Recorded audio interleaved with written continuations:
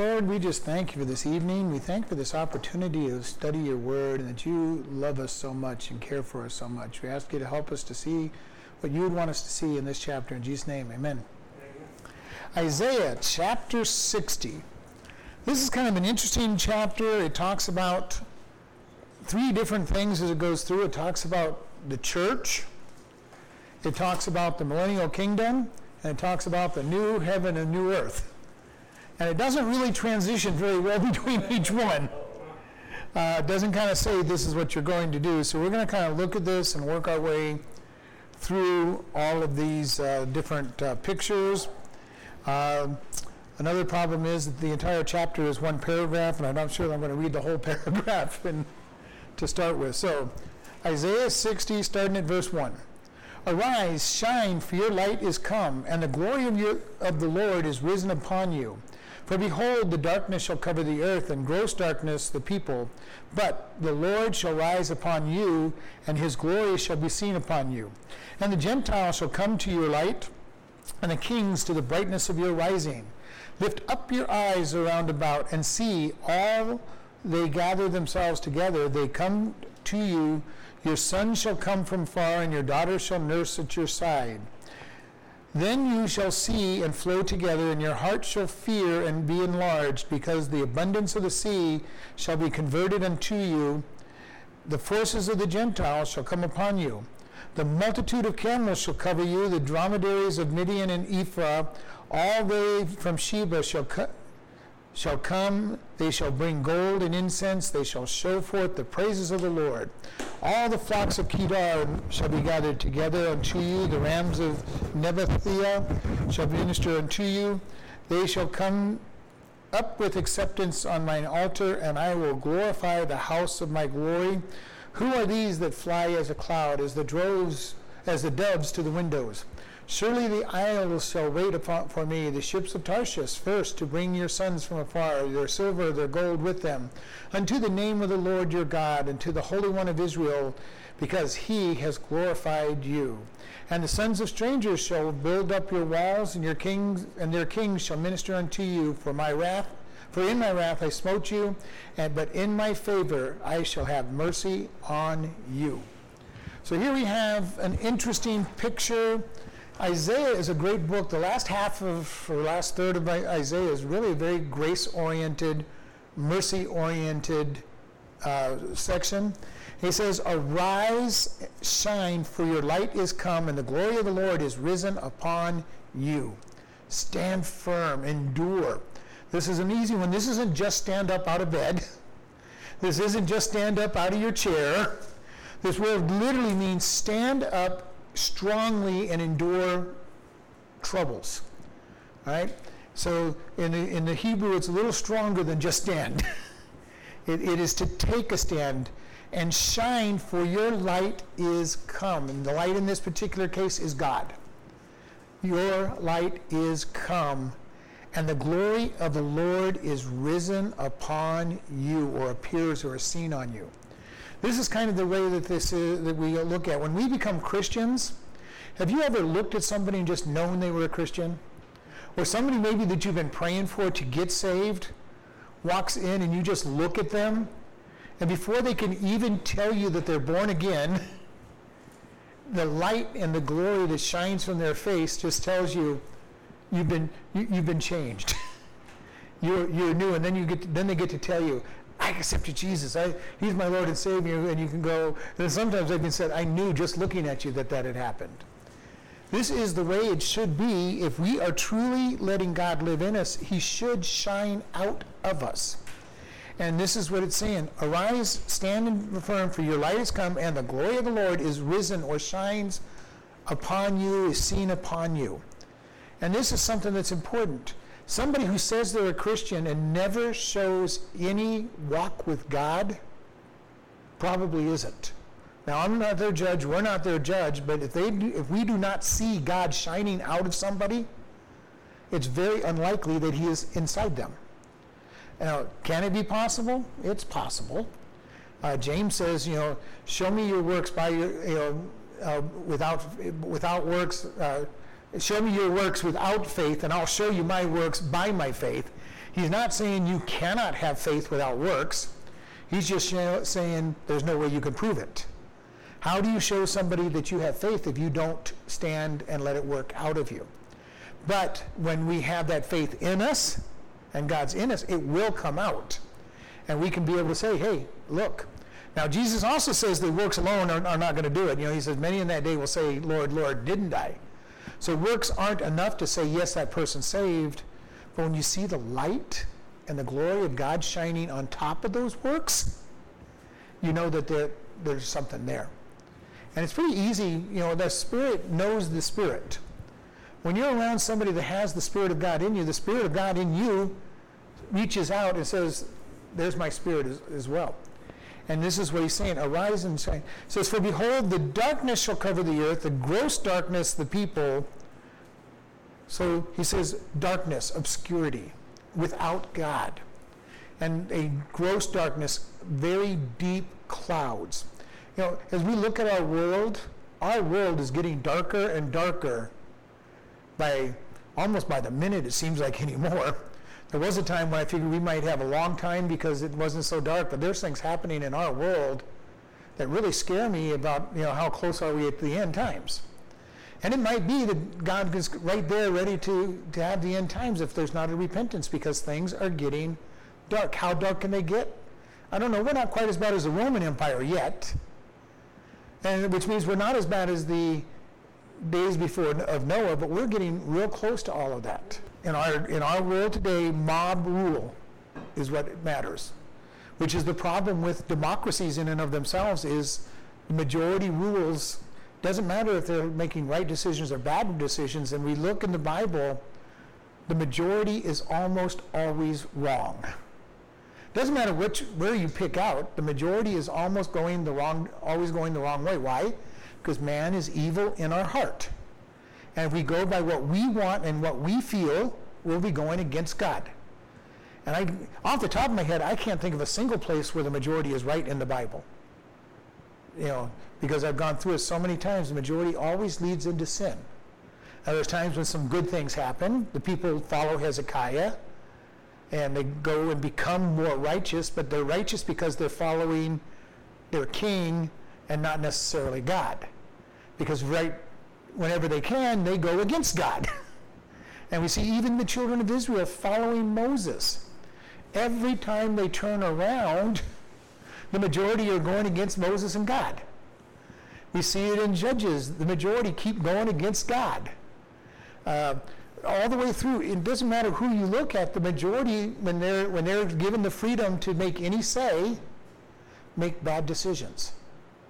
Which is why democracies aren't the best form of government. And our founding fathers understood that republics and democracies weren't a great government, because they knew that man is evil in their heart and would make bad decisions.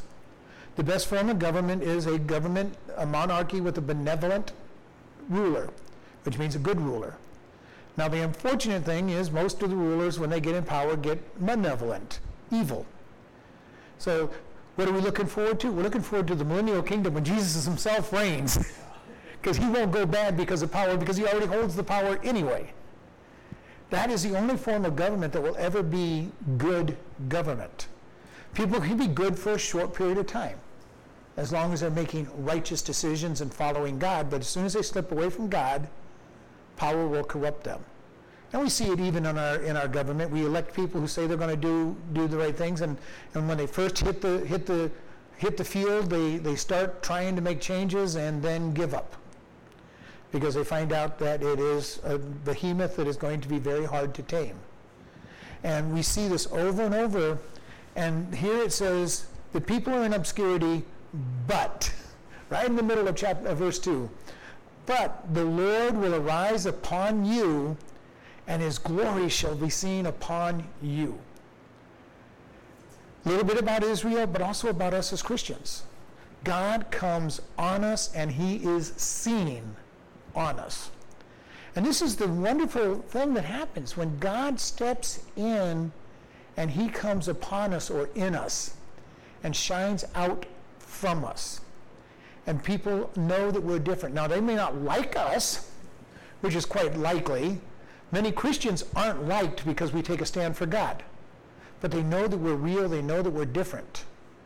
They may go, well, we don't really like what he's saying, but he definitely believes what he's saying, and it has made a change in their life. But they don't like it.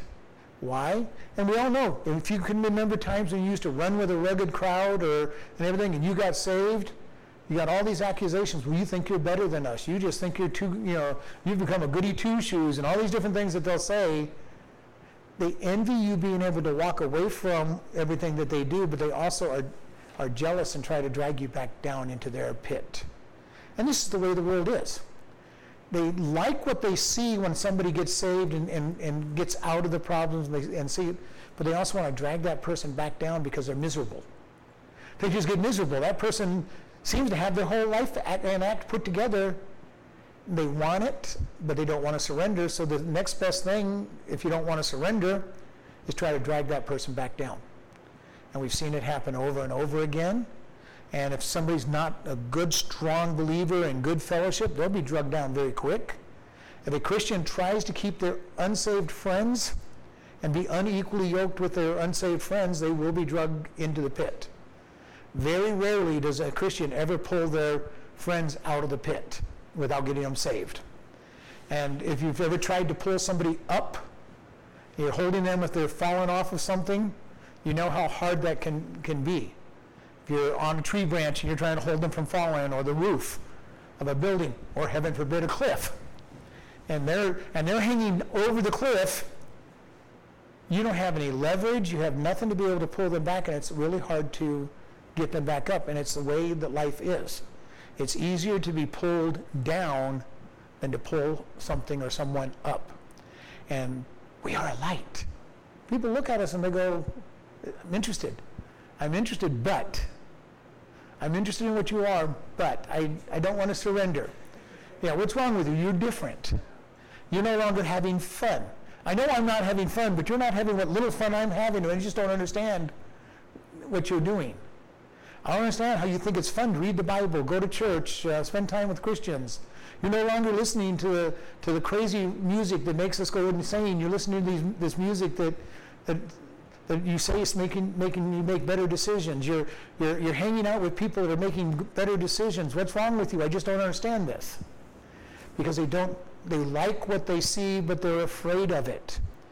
Most people are afraid to give up who they are. They don't like who they are. They don't like where they're going, but they don't want to give it up.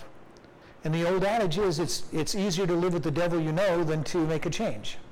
And I go, well, at least I understand. I know that I'm having a bad time. I know that I'm being ripped apart. I know that I'm not enjoying life, but at least I know this lifestyle. And people get to the place where they have to get to the bottom before they finally say, I'm ready to give God a chance. All right, well, it's worked for some of my buddies. I guess I'll give it a try. And God says, just repent. And here it is. Your lifestyle will be seen. And why?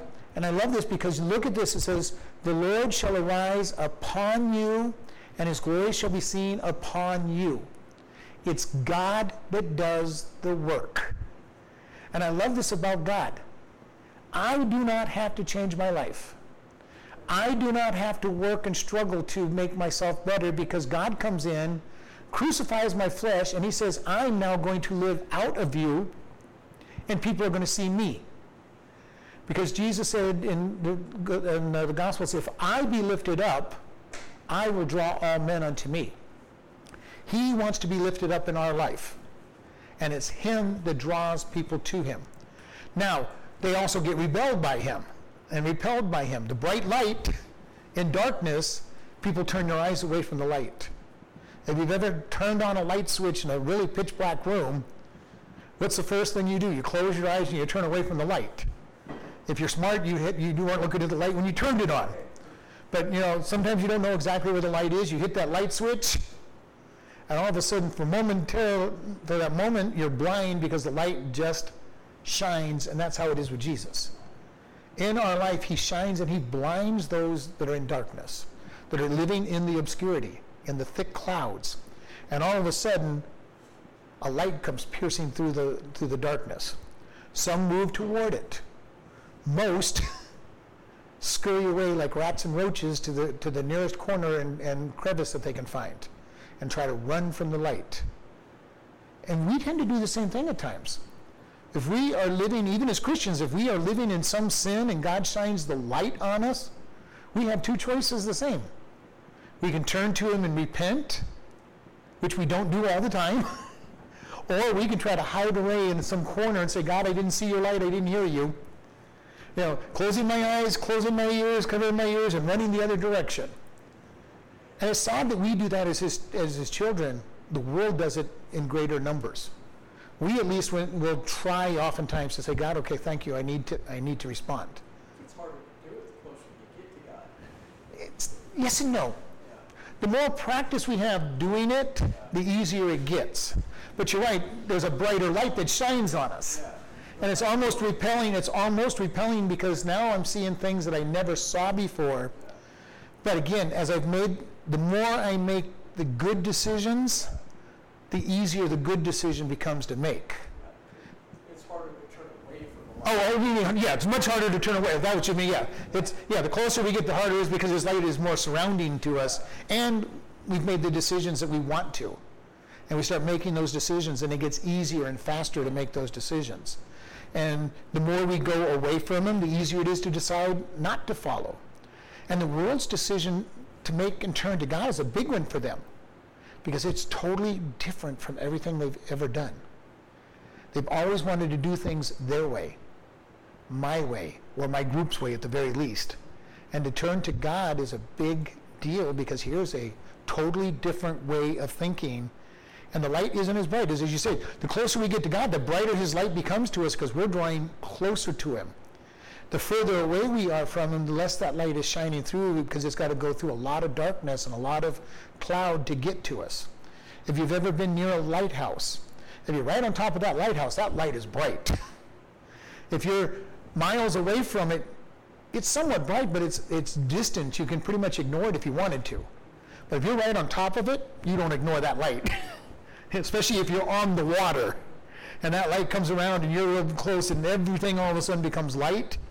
It's a huge thing as if you're 5 miles away and you can just barely see that lighthouse. You want it. You know it's marking danger or safety depending on what lighthouse it is. But the same thing with people. The lost world looks at that light and says, nope, not going to go anywhere near it. Don't want that light. I don't like the life I have. I really don't want the light to shine on it to show me how bad it is. And that's why they don't like us as Christians involved with them. That's why the world will eventually leave us as Christians, even if we're not preaching at them all the time. The God and the Holy Spirit in us will convict them. And then we open our mouth, we talk about God. And that really gets them convicted. And eventually, even if we're not always preaching at them, they will slowly drift away or turn to God. Usually they drift away. And it's hard because the God is saying, I am going to do that work. And I love it that it's all him. Verse 3 says, and the Gentiles shall come to your light, and the kings to the brightness of your rising. Here's a picture of Jesus. And most of this could be of Jesus in the church. He says, the Gentiles shall come to your light. Thankfully for us, Gentiles got saved. All right? All along, from the very beginning, God was telling the Jews, Gentiles can come and worship. All right? Remember when we went through Leviticus and he says, these rules apply to you and to everybody in your borders. So he was saying, you don't have to be a Jew to be able to worship me. And yet the Jews decided that, okay, yeah, you guys can all worship, but you have to become Jews first. This was the big decision that the disciples had to go through when the church first started. All of a sudden, Gentiles were getting saved and getting baptized in the Holy Spirit. They did not know what to do with that. Contrary to popular opinions, the disciples were not trying to start a new religion. They were Jews, they believed they were Jews, and the church for the first century was a Jewish entity. It was a sub-branch of Judaism for the first century, up until the first century. And it just happened to take Gentiles in. and not make them get circumcised and not make them follow the laws, which eventually made the Jews get mad at them and say, well, you're no longer Jews because you're not following the laws. And eventually they got pushed out of Judaism. But Paul always went to the synagogues first to preach to the born Jews and would be rejected. So he said, fine, we're going to go to the Gentiles and we're going to bring them in. But the early church was a Jewish entity. All right. It wasn't until about 100 AD that they got pushed out from under the cover of Judaism, which was good for the church because the Jews had special rules that they had worked out with Rome when they let Rome, quote unquote, conquer them. They were never militarily conquered. They went to Rome and said, if you will allow us to keep our religion and our ways, we will recognize you as master. So the Christian church, following underneath the Jewish religion, was protected as it started growing. If it had tried to grow outside of that protection, it would have had a lot more problems than it did. Now, it has a lot of problems. All right? After it comes out and Nero starts attacking it and all these different emperors start attacking it, it was a struggle to survive. But by that time, it had grown to a large number of people. So we see all of this. The Gentiles will come to the light. This is why at this point we know we're in the church age in this section of this chapter. Gentiles coming to God. Lift up your eyes around about and see all they gather themselves together and they come to you. Your son shall come from afar and your daughter shall nurse at your side. So he says all these people are going to come from all over the world. So now we're kind of transitioning between just the church, which draws in all the world, and also the millennial kingdom, which is going to bring all the world to Jesus. That's why I said the transitions on these are very hard to follow. All right? But he says and your sons and their daughters shall nurse at your side or be made firm. All right? This is kind of an old English word for nurse, which doesn't necessarily mean to feed with milk, but to babysit, to encourage, to grow them up. All right, so your daughters shall come up and they will be established. They will be made firm at your side. And so we see all of this going on, the gathering of the people. Then you shall see and flow together, and your heart shall fear and be enlarged, because of the abundance of the sea shall be converted unto you, and the forces of the Gentiles shall come unto you. This section is going to be a little more difficult to look at because some of the words aren't quite what we think they are. Then you shall see, or shall honor, okay? You shall be honored, you shall revere, and flow together, or literally it means shine. All right? You shall honor and you shall shine forth and be made large. The church for many years was made large. Now it's had its ebb and flows over the millennia, but it has ebbed and flowed. Israel has done the same thing. It has gone from 70 people going into Egypt to 3.5 million people coming out of Egypt, to being under David and Solomon being so large that they couldn't even count their army, and God didn't want them to count their army because they were so large. And even today they're being raised up again. Israel in the Middle East is quite a powerhouse, even though it's small. It's got a great military, and it is a super wealthy nation. And they grow enough food in that little tiny country to feed all of Europe. That's an amazing thing when you look at it. A country about the size of New Jersey feeds Europe. And if they rejected Israel's food, they'd starve, because Israel supports them with all this stuff. Israel has more minerals and stuff than most of the world around them. God has raised them up and drawn people to them. And we see here that it says you're going to have them drawn to you. You're going to support them. And Israel supports everybody. Israel's the most democratic, free country in the Middle East. All right?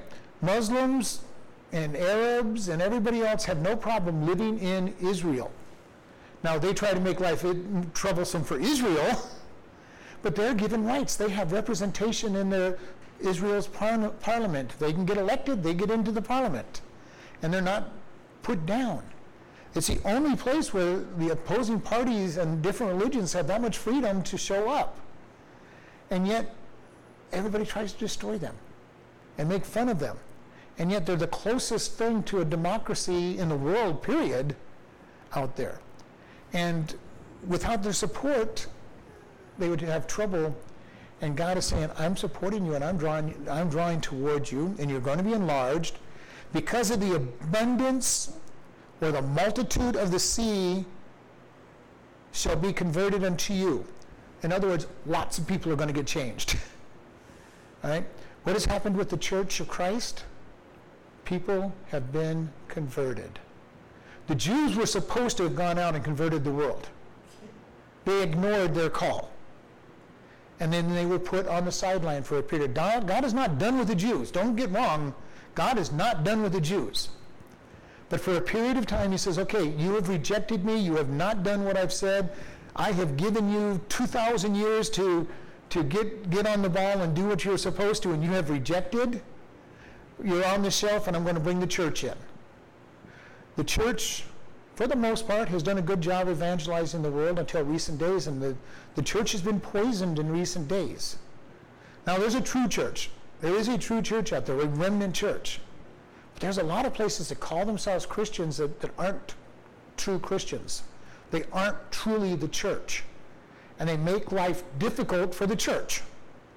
Because we're going to hear it all along. Those of us who hold on to the Bible and say God's word is true, God created the heavens and the earth. He created man and woman. He created marriage. He created family. He created governments. He created all of these things.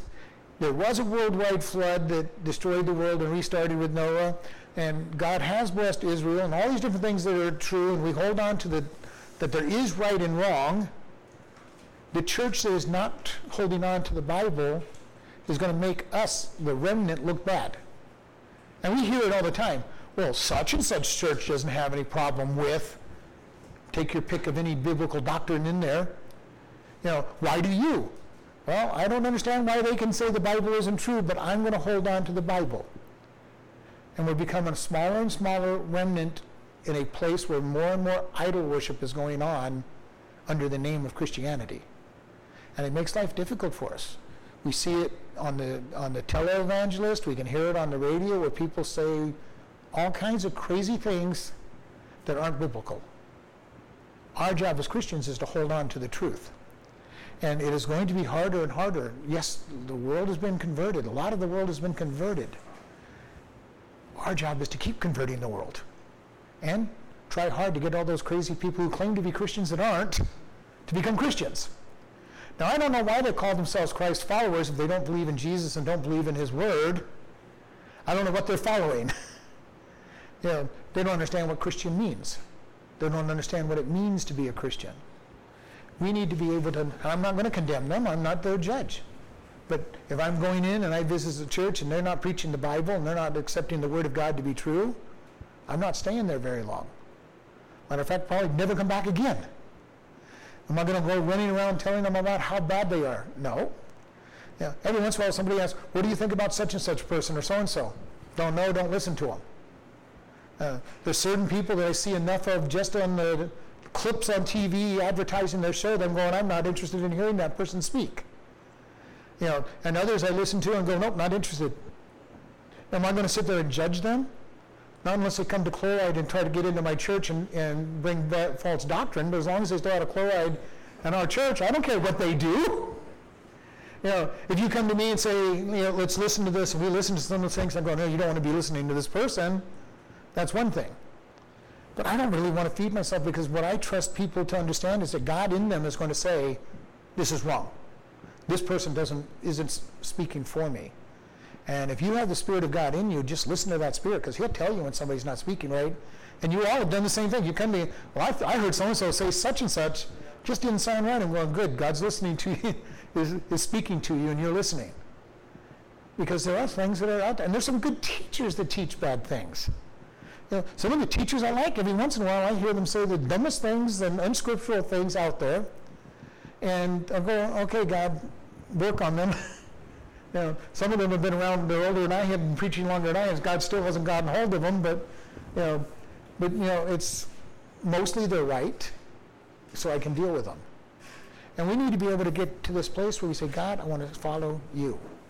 Are we going to be sitting with a teacher that we agree with 100% of the time? I've not found one yet. I have not found a single teacher that I agree with 100% of the time. My job has always been to find somebody that I agree with most of the time through the Bible, and definitely have to agree with on all the important stuff. All the minor stuff, maybe, maybe not. It depends on how important I think it is. And even if I was to leave their church, I'm not going to sit there going around criticizing and tearing them down. I would just say, I disagreed on certain areas, and we'll leave it at that. Why? Because I'm not that pastor's judge. I'm not that ministry's judge. God is.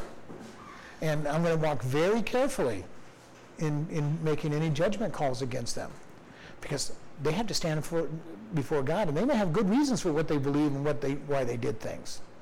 But my job is just to support the Word of God and support them as best as possible. Now, if they're way off base, then I'm going to say stay away from that church. If somebody is preaching a prosperity gospel, I would say stay away from that church. If they're preaching that you can lose your salvation, I would say you probably want to stay away from that church. Now, am I going to preach against them and all that? No. But if somebody says, should I stay there? I'm going, be aware. I have spent time in churches that believe you can lose your salvation.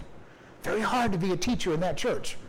When you believe you can't lose your salvation and the church believes you can, it's a hard place to be. So I didn't stay in any of those very long. Because I did not want to cause dissension in that body. And that's the thing for us. Our job is not to bring dissension into churches and bodies. We can talk individually with somebody, we can talk, but my job is not to go around, well, you know what that pastor did, you got to stay from that church. That church believes this and this, and they believe this. And no, we don't want to go there. Maybe is a time to say, I know you listen to this pastor a lot, be careful of this teaching of theirs, because I've got some pastors that I really like their teaching, but except for 2 or 3 points where I've heard them going, I wish they didn't teach that. I like everything else, but, so we need to be very careful on this. And it says that they converted the Gentiles, and they shall come unto you, Israel, the church. The multitude of camels shall cover you, and the dromedaries of Midian and Ephah, all they of Sheba shall come, and they shall bring gold and incense, and they shall show forth the praises of the Lord. Here we have shifted from the church to the millennial kingdom. All right? It says, the multitude of camels shall cover you. This is kind of an interesting idiom.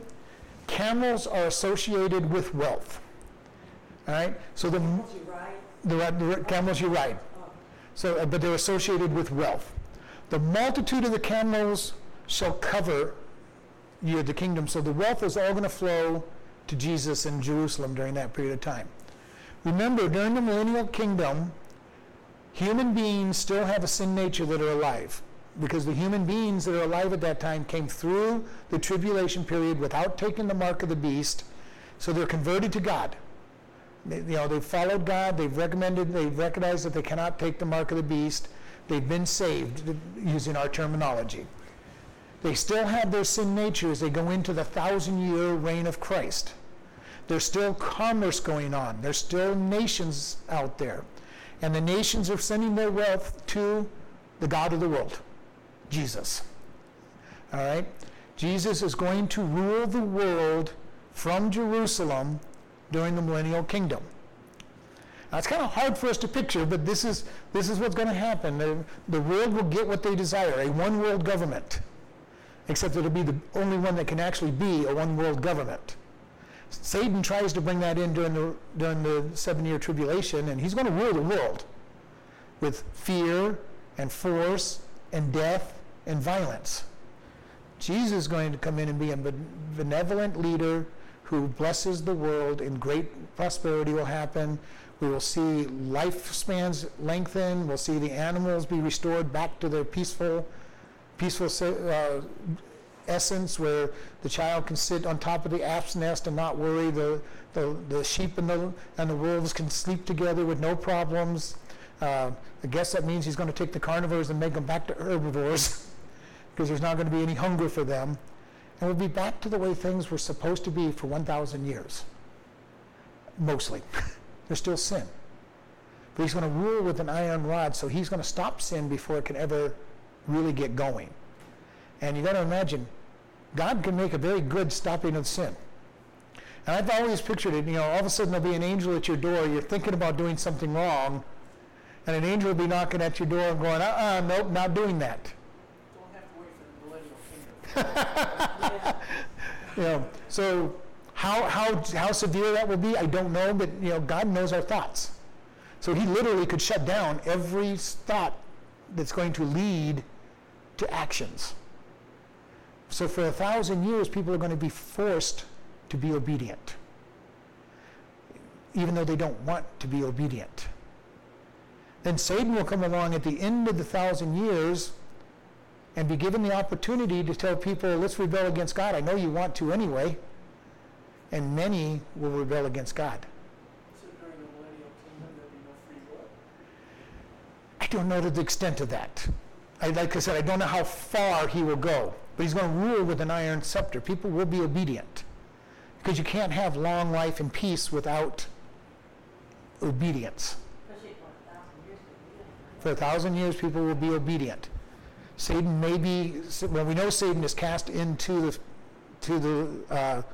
hell for 1,000 years, so there's no temptation from the outside. The demons are no longer there. The sin nature is still there. The lust of the flesh, the lust of the eyes, and the pride of life is still there. So people want to sin. How much will God allow it in a world of perfect peace? What will he do to stop it? Huh? Or what will he do to stop it? He's got plenty of power to stop it. And so that's going to be like 10 generations for 1,000 years. 1,000 years, 10, it says that anybody who lives to be hundreds of child. So yeah, it'll be a long lifespan. Is going to be longer. There's going to be people at the end of that did not know the tribulation. All they know is the perfect rule of Christ, and it'll be stories that grandpa and great-grandpa and great-great-grandma, what are you guys talking about? That crazy, no food, no, all this murder and stuff. Are you guys insane? I'm not going to say there's no murder, but it will be so much lesser because people will be following God, and there'll be, to a degree, I believe there will be an enforced obedience. How enforced? Don't know. Being that he's God and knows their thoughts, it could be extremely enforced. No, you're not. You're not thinking about it. You've been thinking about this. You've been thinking about this. Okay, we're going to throw you in jail for your thinking. Because you're going to act. I don't know how bad it'll be, but it could get that bad, and he's the only one that can really bring in thought prosecutions because he knows our thoughts. In our day and age, we're trying to bring in thoughts. You have hate crimes now. Well, all crime is hate as far as I'm concerned, but now you can have special circumstances because we think that you were hating them on it. So now we're going to charge you with a greater crime. If you were killing them, you might have been hating them. Well, you just had a moment of bad day, but Now, then he says the dromedaries, which are camels, but there are one-humped camels that are faster. Okay, camels are two-humped, and they are slow and steady. Dromedaries have one hump, and everybody says, every article I read about them says that they are faster and swifter. So do we have them now? Huh? Oh yeah, we still have we still have camels and dromedaries. Dromedaries. Oh yeah, they're still out there. I know. Oh yeah. People just usually call them all camels. Yeah, we usually just call them all camels. Oh, okay. But these are, well, they're both camels. They are both camels. We usually say two-hump or one-hump. Oh, I never heard of that. Dromedaries are, and then people will tell you that dromedaries are camels too. I mean, they'll use those interchangeable, but they really do refer to two different types of the same animal. Dromedaries are the one-hump, faster animal, and the two humps are the camels. Camels have a lot larger area. The dromedaries are mostly in Arabia, all right, which is why they bring up Midian and Ephah.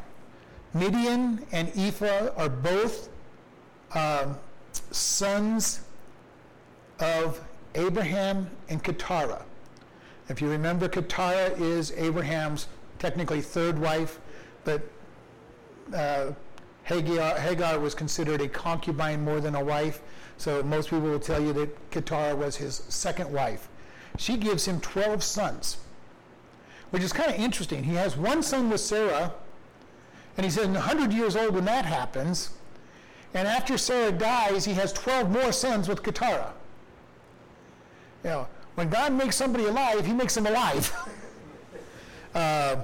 And so Midian and Ephraim are both nations that are down in the southeastern direction from Israel. They're down near where Moab was. They cover that Saudi Arabia on the northeast side of Saudi Arabia. The Midianites are worshipers of one God because they come from Adam's seed and they follow one God. When Moses comes across the desert, he comes to the Midianites, and we find that they are worshipers of one God. Now, they don't really follow him exactly the same way the Jews do and all of that, but they are the worshipers of one God. And there are many people that are worshipers of one God, and they trace their roots to Eber, and they're considered parts of the Hebrew people. All Jews are Hebrews, but not all Hebrews. All Jews are Hebrews, but not all Hebrews are Jews. All right? Because Eber goes all the way back to the Tower of Babel. And the followers of Eber follow one God. They follow the God of the universe. Not the same way that Moses and the Jews do, but Eber was in battle with Nimrod during that period of time. Nimrod brought in all of false worship and false religion.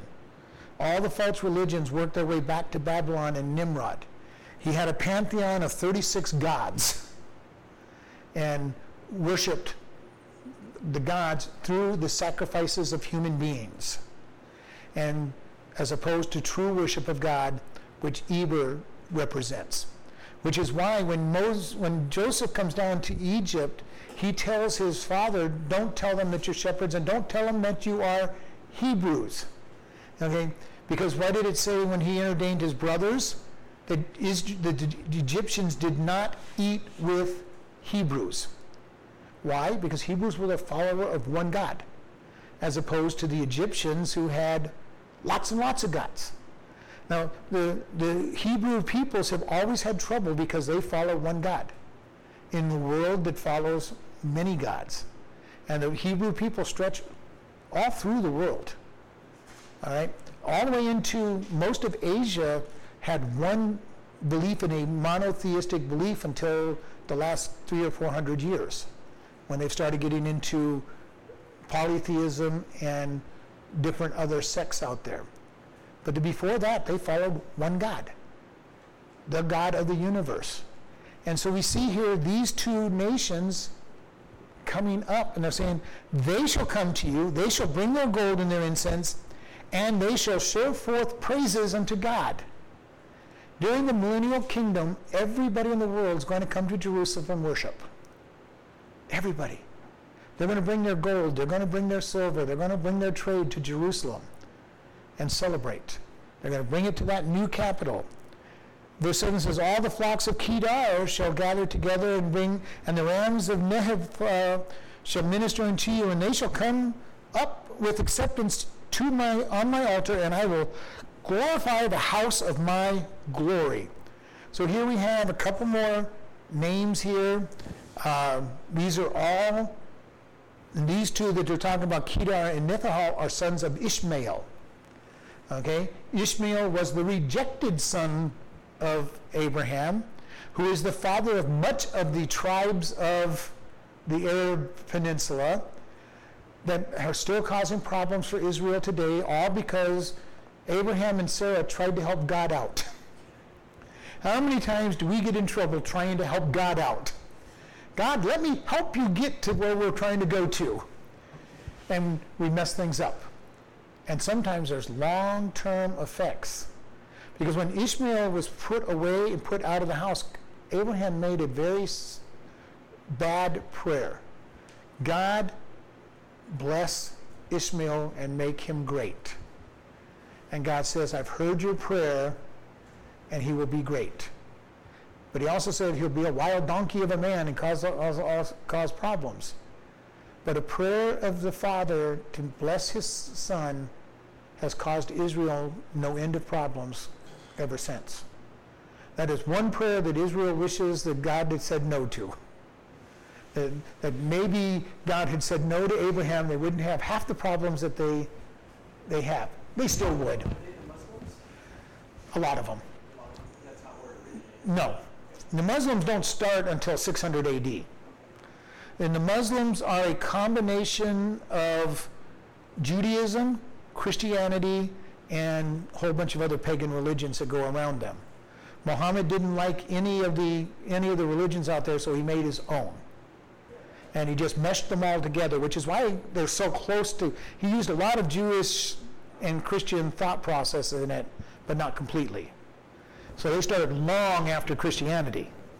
But they are of that world. A lot of Ishmael's descendants follow into that line of thinking. But no, they didn't start out of them. There are other religions that did that. But it says, they shall come with acceptance to your altar, and I will glorify the house of my glory. So it says, these people are going to bring sacrifices to the temple. And keep in mind, we've said this over and over, during the millennial kingdom, there will be sacrifices in the temple. All right? There will not be the sin offering, because Jesus is the sin offering. He completed the sin offering. There won't be trespass offerings, because Jesus is the trespass offering. But there will be burnt offerings. Remember, burnt offerings mean a total commitment to God. There will be thanksgiving offerings where people get to offer the sacrifice and have a party eating the food that is left over, that wasn't burnt on the altar. So there will be sacrifices, not the sin offerings that Jesus fulfilled, but there will be the offerings that show dedication to God. Now, will there be in the new heaven and new earth? No, because there's no death. So the new heaven and new earth will not have offerings because it doesn't even have a temple. All right? But during this period of time, there's a temple, and God says, you're going to worship me there, and my house will be glorified. People will come to the temple to honor God. Now, will this just be the temple in Jerusalem? Well, we're there. We've got God living in us, and we are still his temple. So yes, there's a degree where we, as his people, will be glorified as well. But at this point, we're in the millennial kingdom. Sacrifices are going on. And then it says, kind of an interesting thing, who are these that fly as a cloud and as the doves to their windows? It's kind of an interesting statement because this goes to the picture of, have you seen pictures of birds that are so thick that they appear like a cloud as they fly around? That's the kind of talk he's going. The birds are all flying. He's talking about how thick the multitude is coming to the temple. Or the doves to their window. Or the doves to their nest. When it's time for a storm, doves fly to their nest. At least that's what I've read in the books. I'm not a bird watcher, so I will take their word on it. The doves go to their nests. Eagles fly above the storms. Many birds go to their nest and hunker down in their nest and cover their young and underneath their wings and everything. I have seen pictures of chickens that do that. They cover their children, their young with their wings. If they can get into a chicken house, they'll do that as well. But other than that, they will do what it takes to protect them. And here he's saying, the multitude of people will look like the cloud of birds flying toward Jerusalem. That's a lot of travel going toward Jerusalem. And they're going to be going back out as well.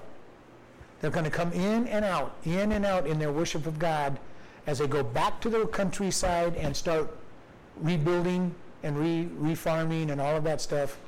And I can't imagine what a world is going to be like with no major sins. How much God will keep all sin out, I don't know. Will there be murders? Probably not. Or if there are, they're very, very few. Will there be theft? No. He says the people are going to worship. And God is capable of taking away, basically enforcing his will on us. And the world keeps going. This is the thing you hear. If God was really good and all-powerful, couldn't he stop evil from happening? Yes, he could make us automatons and make us be obedient. I do believe that during the millennial kingdom, most of our free will is going to be taken and forced into obedience.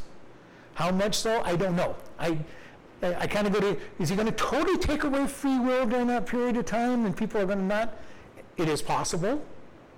Because how do you have lots of good and everything going the right way without that free will being taken away? But people want to sin because their sin nature is going to be there. The last push for the world is that if we just lived in a perfect world, we would make right decisions. Adam and Eve did not. The millennial kingdom will be that proof to the world that that last lie that you keep believing is not true. 1,000 years of good rule, of perfect environment, and people are still going to rebel. That's why I tend to lean to the idea that God's going to take away most free will that's toward the evil side and say, no, we're not going to have that. We're building a utopia here. You're not going to go do what's wrong, which gives Satan a great hand when he comes up, because there are going to be a lot of people that are going to be really angry. I couldn't do what I wanted to do. And that's exactly what I tell people. I'm going, do you really want God to stop all evil? Oh yeah, I think it would be really good. I go, then I'm going to pray that God will stop you from doing anything that would be considered, no, I don't want that. Well, then you don't want God to step in and take away free will. He could, and he can, but he doesn't. Which is why I think in the millennial kingdom he probably will. Just to prove to people that they're still evil. That they're still evil. Your heart is still evil. Your heart still wants to do wrong. But if we're truly people that are left here, if they're truly following God, it won't bother them. It won't bother them to not want to not be able to do bad. Yeah. Because they'll want to do right. So it's not going to it won't be a problem to those who are following him and desiring to. It won't be a problem to us because we've got our glorified bodies that we won't want to sin anyway. Because we lose our free will. Once we die, our free will is taken. We cannot make a decision against God because we have made our decision. We have eternal life and eternal following. But it was what we wanted. Because there's no free will up in heaven. Well, there's no free will to do wrong. We have free will to do what's right and make decisions, but I won't have a free will to do wrong and won't desire to. It's like liberty, God's liberty. Right. It needs to be what God wants. The only problem with those in the millennial kingdom is they don't have the glorified body that wants to do right. Some may want to. They love God, they recognize who he is, and they want to follow him, and they're happy that God won't let them. You know, God knocks on their door when they're starting to make the wrong decision. Those who are in rebellion, they're going to just be getting angrier and angrier with every year that they live. Living to be 700, 800, 900 years, 1,000 years, getting angrier with every year because God won't let them sin. That's why I believe that there will be that much restriction. I can't prove it. Yeah. All I know is it says he rules with an iron rod. Yeah. People are going to be obedient. And that is what the millennial kingdom takes away the last accusations of man. If I just lived in a perfect world, if I just had a good government, if everything was right and there was no poverty, if everything was good, I'd be a good person. Well, it wasn't one time. Which is why I believe God will say, you're not going to sin during that period of time. He's going to be at your door so that you will be seeing that even in perfection, you won't be obedient. And this is how I picture the millennial kingdom. I can't prove it, but I just believe that it's God's last ditch thing that man says, we just lived in utopia. You know, if I just had everything perfect, I'd be good. And God says, I'm going to give you 1,000 years of perfect. And you're still not going to be good. You're still going to have human nature. You're still going to be fallen. And if you don't turn your life to me, you will be making bad decisions. I cannot believe that I'm asking this question now, but what is, someone was to ask me the reason for the millennium, what would I tell them?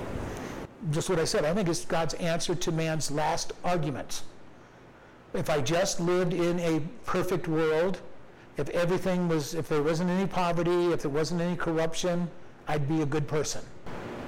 So the millennium is for a perfect world. I think so. I think it's God's last, because that's people's big argument nowadays. If everything was if we didn't have poverty, nobody'd do wrong. If we didn't have, corrupt government, nothing would be wrong. If we didn't have bad influences, nothing would be wrong. And you hear it all the time when the intellectuals out there. So God leaves a remnant on the earth to go through this period that he thinks is worthy of a second chance. Everybody who does not take the mark of the beast during the tribulation period will be left and will be inhabiting the earth during the millennial kingdom.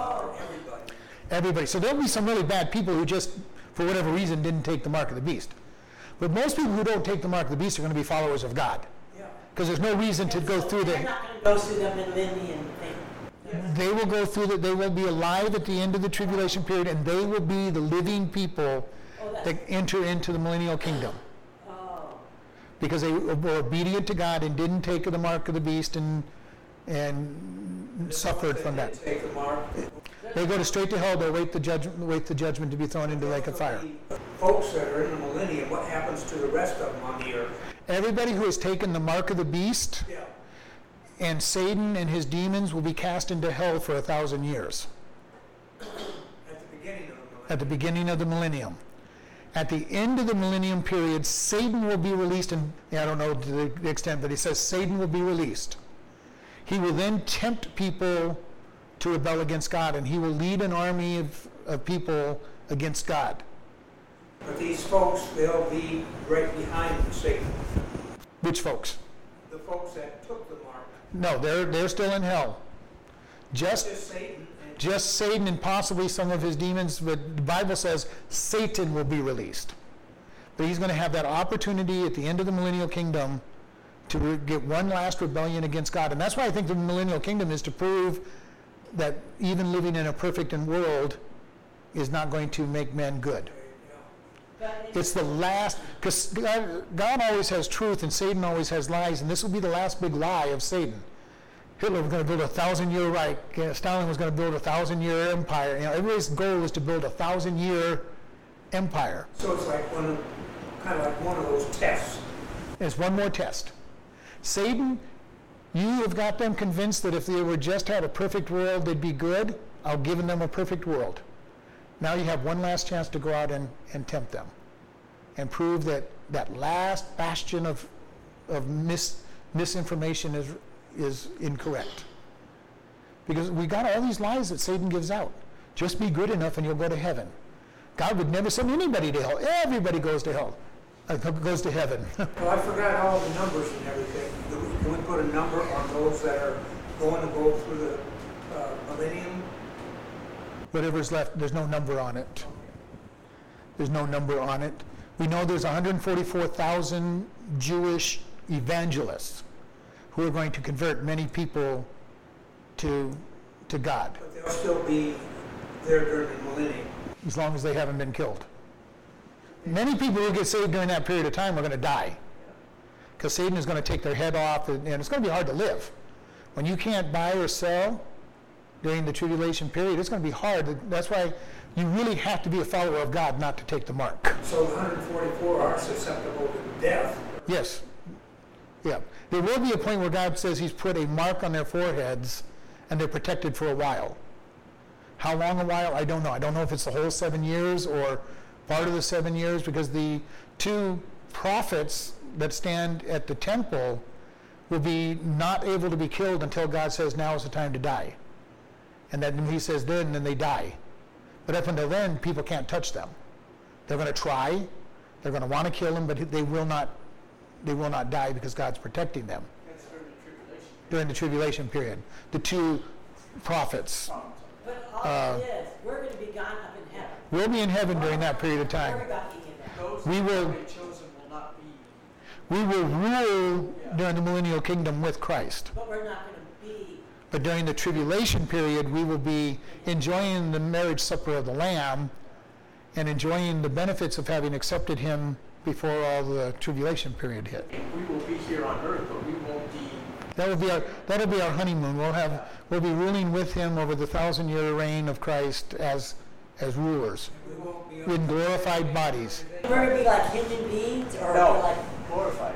glorified? Be glorified. Now, what that means, the disciples recognized Jesus, but the walls, he could walk through walls. He could end up instantly places. What does that mean to us? I have no idea what a glorified body looks like other than the few pictures we have of Jesus being seen. Having said that, we will probably also be servants during that period of time, just as the angels are servants to us during this period of time. So we will have something to do. We're not just going to sit around on clouds plucking harps. God's going to say, I want you to help that person. We may be one of those knocking on the door of somebody saying, I'm going to help you not make the decision that you were thinking about making. But we're not going to be tempted. Because our sin nature is gone and our free will is gone, just as the angels and the demons have no free will. They do what it is they've chosen to do. We will have God's will, and we will gladly accept his will, because that's what we have chosen to do. There is no way on earth right now that the 7 years can happen right now, or the... Well, it could happen any moment, but we will be gone before it happens. So if it does happen, then that means we're going. So I hope it happens soon, so we can go and be up there, because this world's getting so bad. This world is getting bad, and that is the greatest thing and this is the hope that was talked about in the scriptures. Look to Jesus' coming to snatch away the church, because we get to have an enjoyable fellowship time with him in heaven. The marriage supper of the Lamb. And can you imagine what kind of a banquet God's going to put on? You think about the best banquet you have ever attended. I've really never been I to. don't even think about it anymore. I don't think about it either. Blow my mind. But I'm just saying, if you think about the most scrumptious banquet you have ever attended, whatever it might be, I've never been to. a wedding feast, whatever it might be, whatever the best feast you can ever picture in your mind, is going to be nothing compared to God's feast. And it's going to last 7 years. Just as a Jewish wedding was. You won't be gaining any weight. So that's In a Jewish wedding, the groom went to prepare his home for his bride. What did Jesus say? I go to prepare a place for you. If it were not so, I would have told you. So he's gone to prepare our home. It's taken him a long time to prepare our home. But just as they would in the Jewish wedding, the groom comes and takes his bride, kidnaps her. She does not know when she's going to be taken. Now, her father usually does, because he's going to have to know the groom is coming to take her away. He doesn't want to shoot. He doesn't want to shoot the groom because his daughter is being taken away. So he's probably in the know. All right, but Jesus is going to come, and I can almost picture Jesus up in heaven.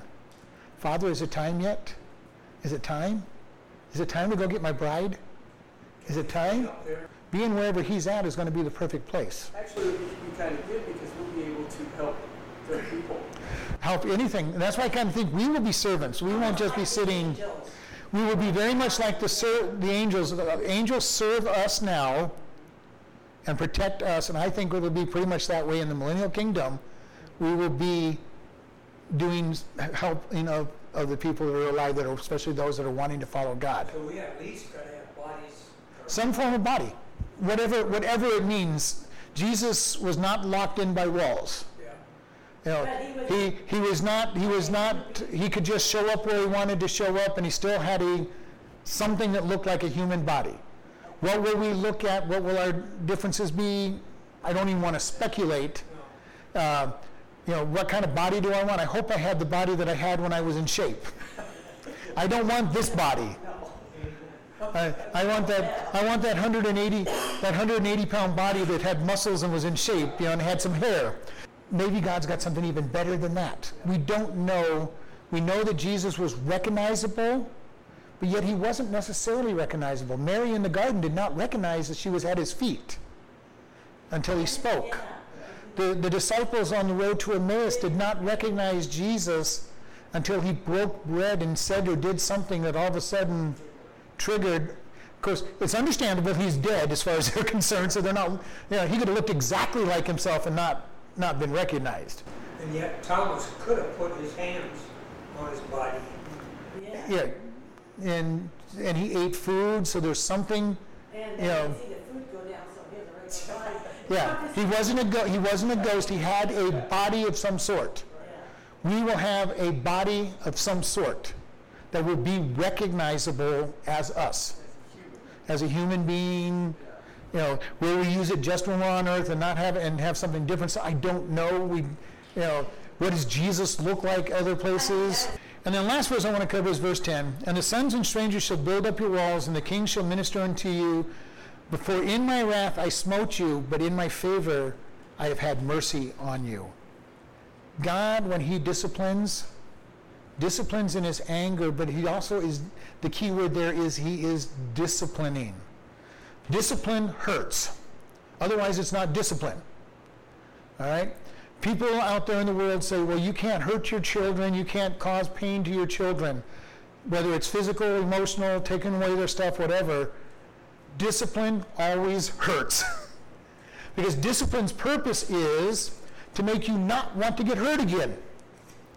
So the discipline has to be strong enough to cause enough pain that says, that hurt, I don't want to do it again. God does that to us all the time. He puts us in places where he says, I'm going to cause pain for your disobedience, so that next time you think about doing what's wrong, maybe you'll remember the pain. And if it wasn't enough, he'll give you more pain the next time. And he's saying, I caused pain for you, but it was out of mercy. Not that I wanted to hurt you. My dad used to say, and I used to hate this when I was a kid, this, getting ready for spanking, this hurts me more than it hurts you. And I'm thinking at the time when I was a kid, yeah, right, I'm the one with the sore bottom. They won't be able to sit down when you're done, and I don't see how it's hurting you. First time I had to spank one of my kids, I understood that statement.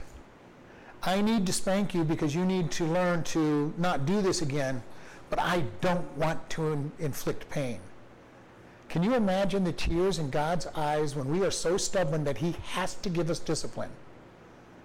He goes, I've told you over and over, couldn't you just read and pay attention? But no, you're going to make me discipline you. Adam and Eve walking into the garden. Adam and Eve, where are you?